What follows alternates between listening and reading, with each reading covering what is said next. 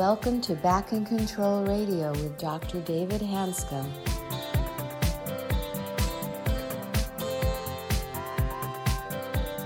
Hello, everybody, and welcome to another episode of Back in Control Radio with Dr. David Hanscom.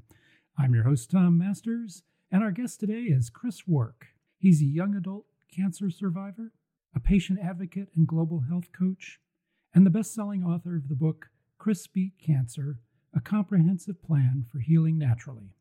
Welcome. Thank you, Tom.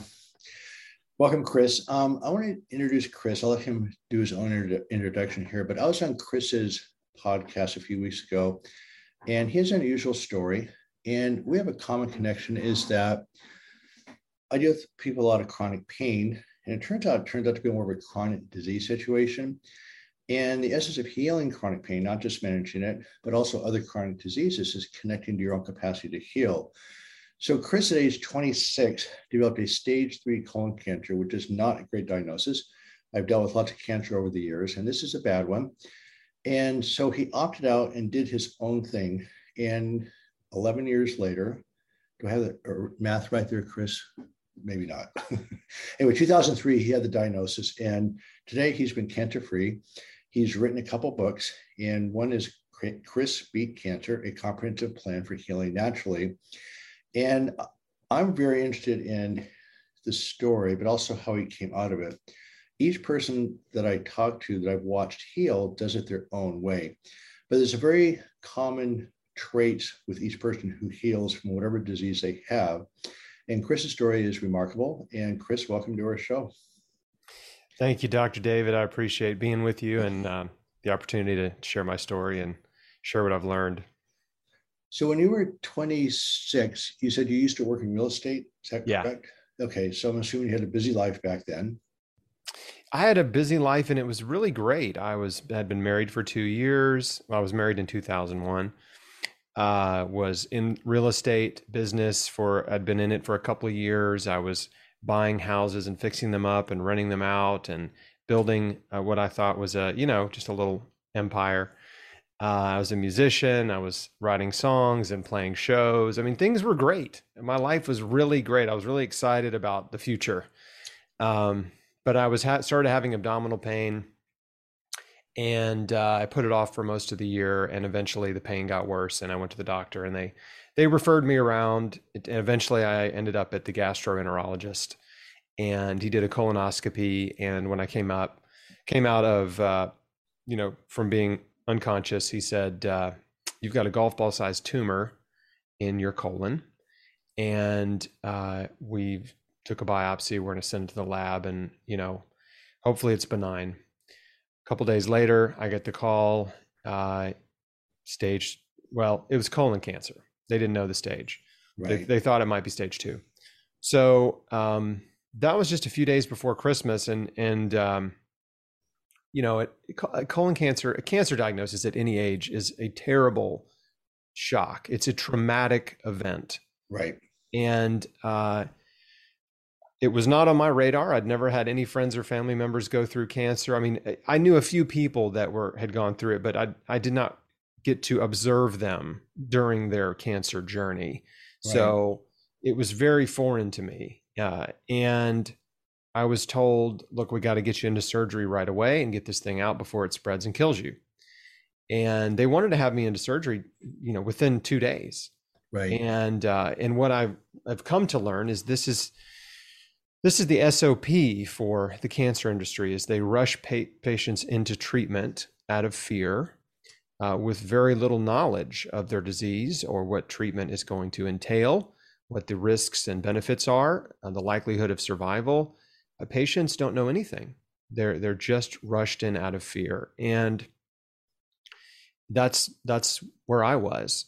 And I was able to postpone my surgery about a week and a half because I just didn't want to be in the hospital over Christmas. So right. I was like, man, is there any way we can do this after Christmas? Like, this is just, it's just depressing enough. And so I went in on December 30th, 2003. They took out a third of my large intestine, took out a bunch of lymph nodes. When I woke up, they said, look, it's worse than we thought. You're stage 3C. So your next step is 9 to 12 months of chemotherapy. And that was even though I was on heavy pain medication, that was a big, another big blow psychologically. So just for the audience, you have to remind me, I haven't dealt with the exact staging for a long time, but stage 3 means it's penetrated the wall, correct? Yes. It's outside the colon. Stage 1, of course, is in the intestine. Stage 2 is in the wall, but stage 3 means it's penetrated through the wall. And were the lymph nodes positive? Yes. Yeah. Okay. And there were positive lymph nodes. Yeah. Right. And stage 4 is when it's metastatic, correct? In another organ. Yeah. Right. So he basically had a bad deal. And in our world, cancer of the colon, any GI cancer and adenocarcinoma is just a bad prognosis. We don't really have great treatments for it. And as a spine surgeon, I dealt with it a lot because it would travel to the spine, which means it was stage 4 at that point. And cancer is not a great diagnosis. There's lots of bad things that happen, especially with the stage 3 when you're through the abdominal wall and in the lymph nodes. So the tumor's out, it's in the lymph nodes, and you're not feeling very good about this. Not feeling good about it. A couple things happened in the hospital that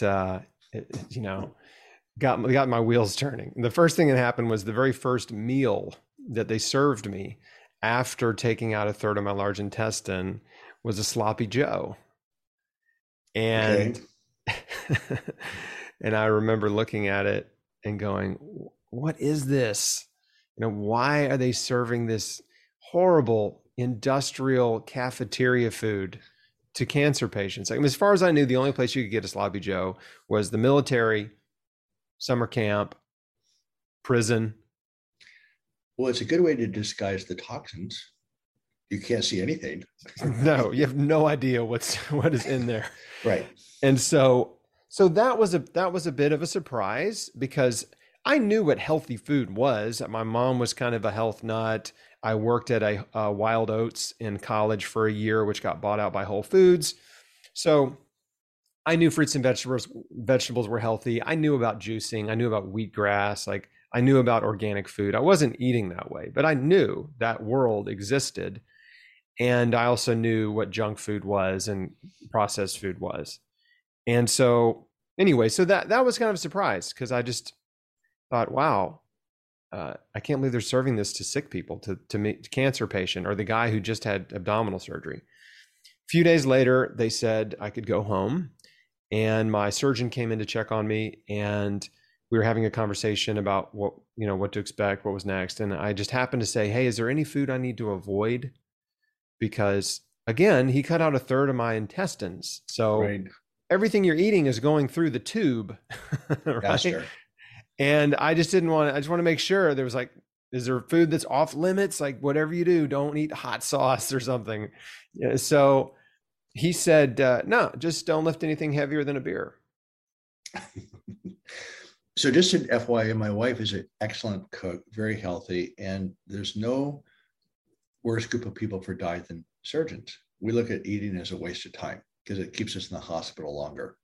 So, there's a few exceptions to that, but the most part, surgeons, as fast as we can shove it down and get out the door, that's where we go. So, I've now become much more aware of nutrition, but no, I'm embarrassed, my 30 some years I was doing surgery and 40 years, including medical school, I didn't have a whiff of knowledge about nutrition, absolutely nothing.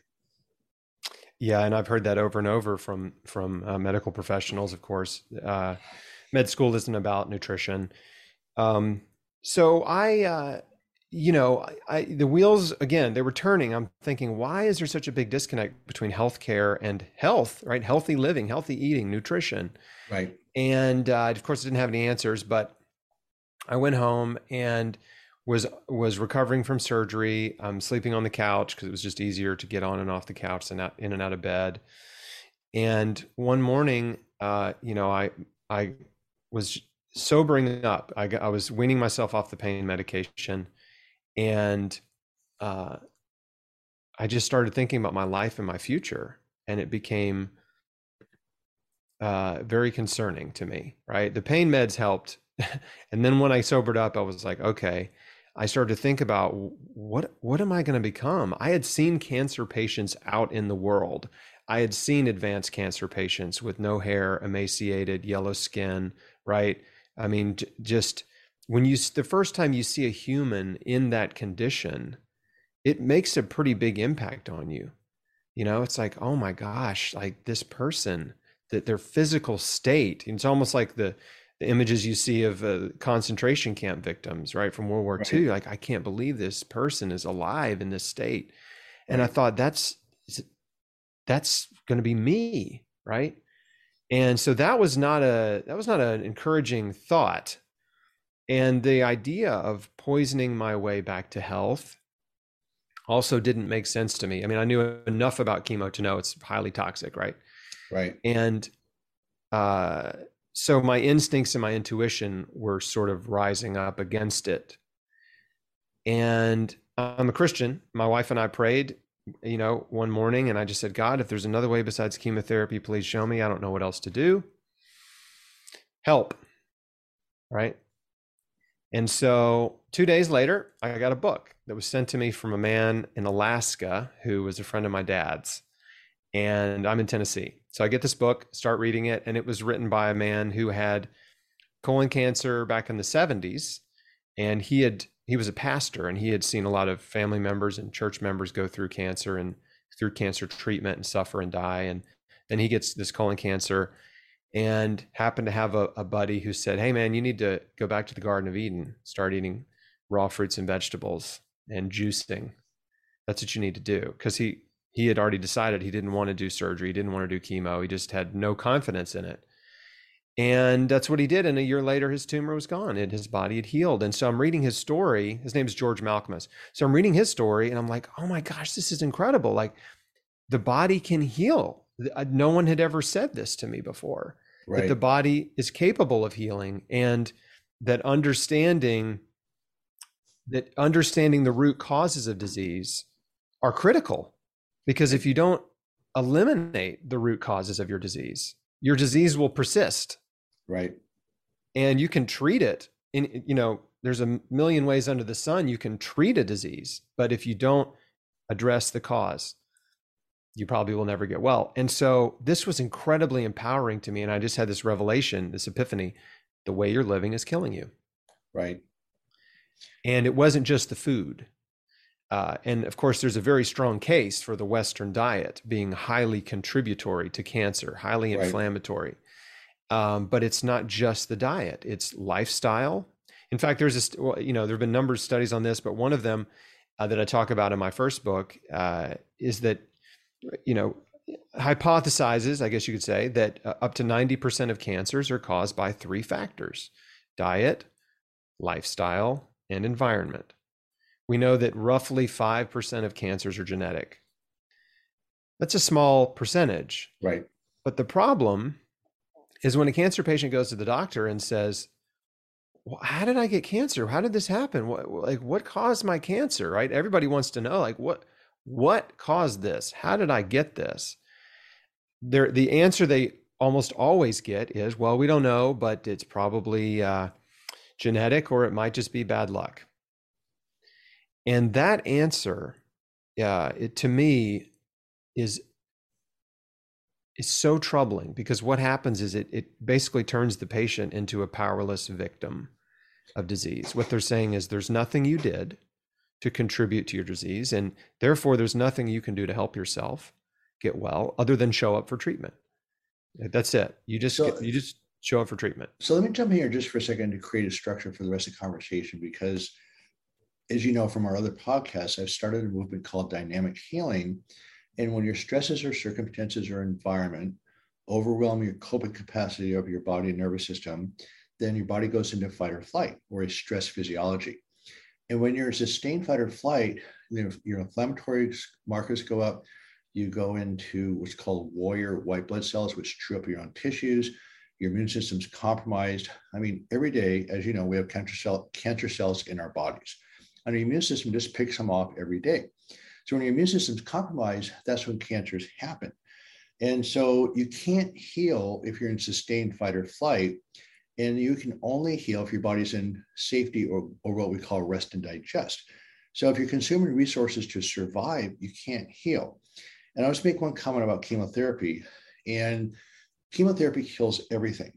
It's just that cancer cells grow faster, so they're more apt to be killed than your normal cells. So you're correct. There's no, the only difference, the only reason, so anyway, the chemotherapy works on the fact that you kill everything, but the cancer cells are more susceptible to being killed than your normal tissues. So it is a very destructive way of going after it. So the bottom line is, for healing in medicine right now, we're treating only the symptoms, where the root cause is when your stresses overwhelm your coping skills, you go into fight or flight. So in medicine right now, we don't talk to our patients. We don't know you as a person and your coping skills. We don't know your circumstances. That's the root cause. And so what we're doing, we're treating just symptoms, and it can't work. It doesn't work. And so we know now that essentially every chronic disease, mental and physical, has a common basis, and that's sustained levels of threat physiology or threat chemistry. So going back to your model, let's go backwards just for a second. You mentioned lifestyle a couple times. Looking backwards, can you see, obviously we talked about diet, which is a big one. There's most processed foods are inflammatory, which contribute to the load. And of course, there's anti-inflammatory diets, just healthy diets are anti-inflammatory. But going back in the story a little bit, you said your lifestyle several times. Are there things looking backwards that you think might have contributed to your cancer diagnosis? Yeah, and I think it's important to for a patient to understand every possible contributing factor, right? So that they can identify the ones that are in their life. And that's what I talk about in my first book, is helping you understand the dietary factors, the lifestyle factors, the environmental factors, and the stress factor, which is really underlying all of them. And I know we'll get into the stress thing in a minute, but for me, I was eating the Western diet, tons of meat, dairy, processed food, junk food, sugar, salt, and oils. I'd eaten that way my whole life. Of course, most people can get away with it a lot longer than I did, but cancer caught me early at 26. I did have a lot of stress in my life because I'm a type A personality, so I was very driven. I was trying to do a lot of things. I was taking on a lot of responsibilities and risk as an entrepreneur. And I was also very, very competitive, very jealous, very envious of others who were successful. I was very insecure and prideful as a coping mechanism. So I was, even though I was a Christian and trying to be a good person, right, I was still a swirling kind of mess of emotion, of negative emotion that no one had ever taught me the skills to identify and deal with, right? And so this took a while to figure all this stuff out. It wasn't like overnight I just realized, but the epiphany was, the way you're living is killing you, right? This is my admission to myself, right? Which I didn't beat myself up over. It was actually empowering, because I realized, well, wait a second.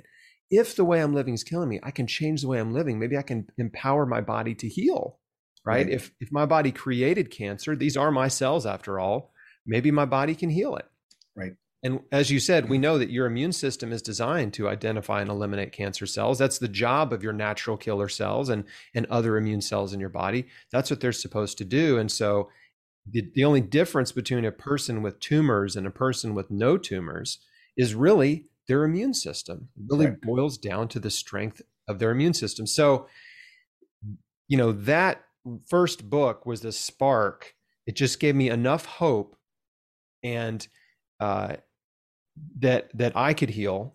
And it just set me off on this complete radical lifestyle transformation journey where I decided to leave no stone unturned, right? I need to figure out everything in my life that may be contributing to disease and replace those things with health promoters. So mind, body, spirit, right? All of it. So I want to just wrap up this part of it and just summarize a couple of things. So I'd like to see, you don't have to agree with me. I'm always open to other viewpoints, but in general, I have a friend of mine, Bernie Siegel, who has run an exceptional cancer survivor support group for many years. Love Bernie. He's awesome. So he's a friend of mine. We talk a lot. He's been on my podcast a few times. And it appears that the bottom line is the same process that helps heal cancer also heals Parkinson's, Alzheimer's, cardiac disease, hypertension, obesity, anxiety, depression, bipolar. They're all inflammatory disorders. So the concept I want to leave the group with today is that we tend to think in terms of stress as some type of psychological situation. That is not true. So you have stresses that your bodies respond to. So when we use the word stress, you say I'm stressed out. We think that's psychological. Well, the mental input is a threat that has a lot to do with it, but your body's response to a threat. Your total body response is that when you go into fight or flight, you're fighting off invaders, but when it's sustained, it starts attacking your own tissues. So then your being worn out probably isn't the right term, but just for simplicity, I'll say your immune system is under sustained fight or flight. It gets worn out. It starts attacking your own blood vessels, hence Alzheimer's, cardiac disease, peripheral vascular disease. You also develop an insulin resistance because of the inflammatory cells.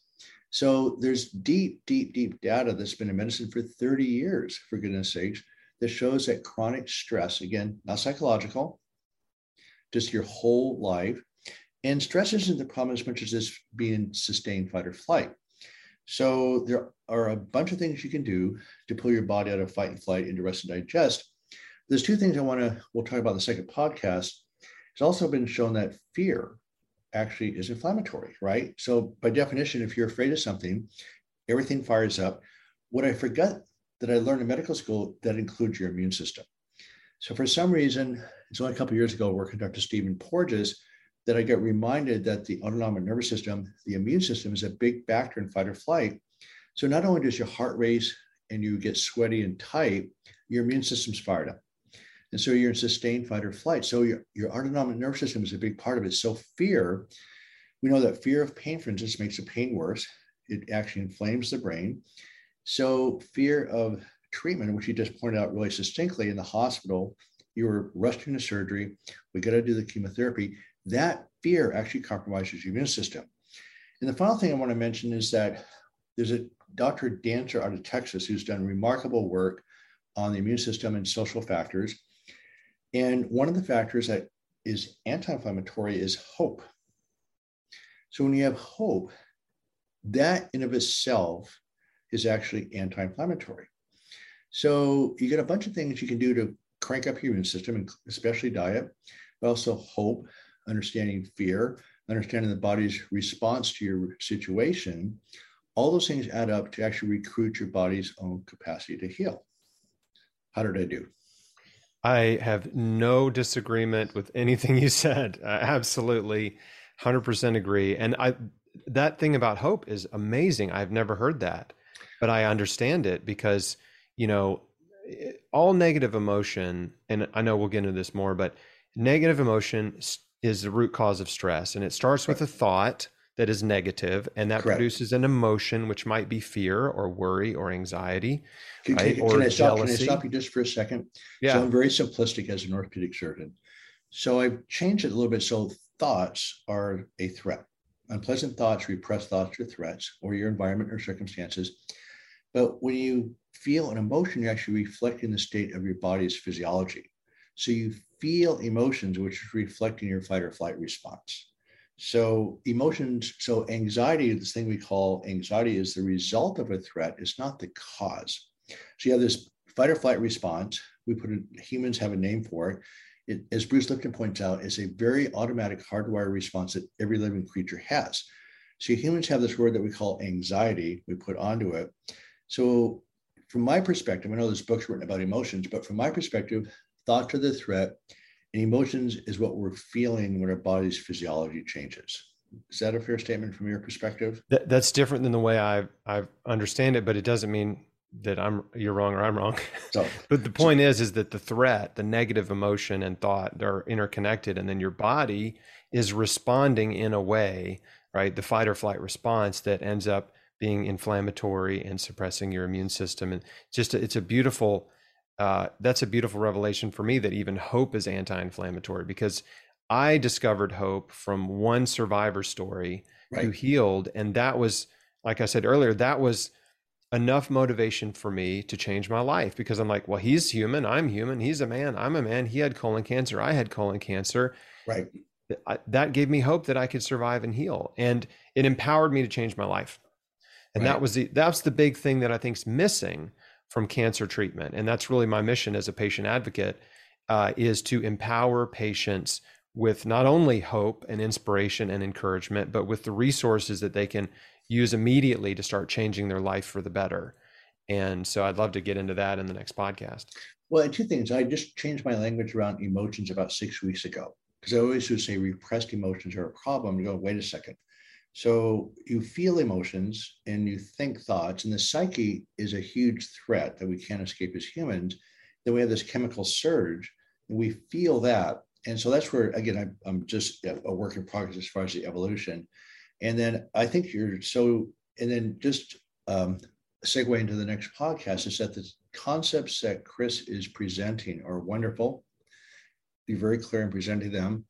But it's for all chronic disease, with cancer being one of those. It took me about a year to actually understand from one of my fellow physiatrists that cancer is part of the same bucket of chronic disease, that, again, you have to recruit your body's capacity to heal from chronic pain, et cetera, et cetera.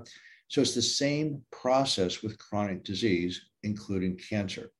And so cancer is, people say we put cancer and chronic pain in the same bucket. Exactly.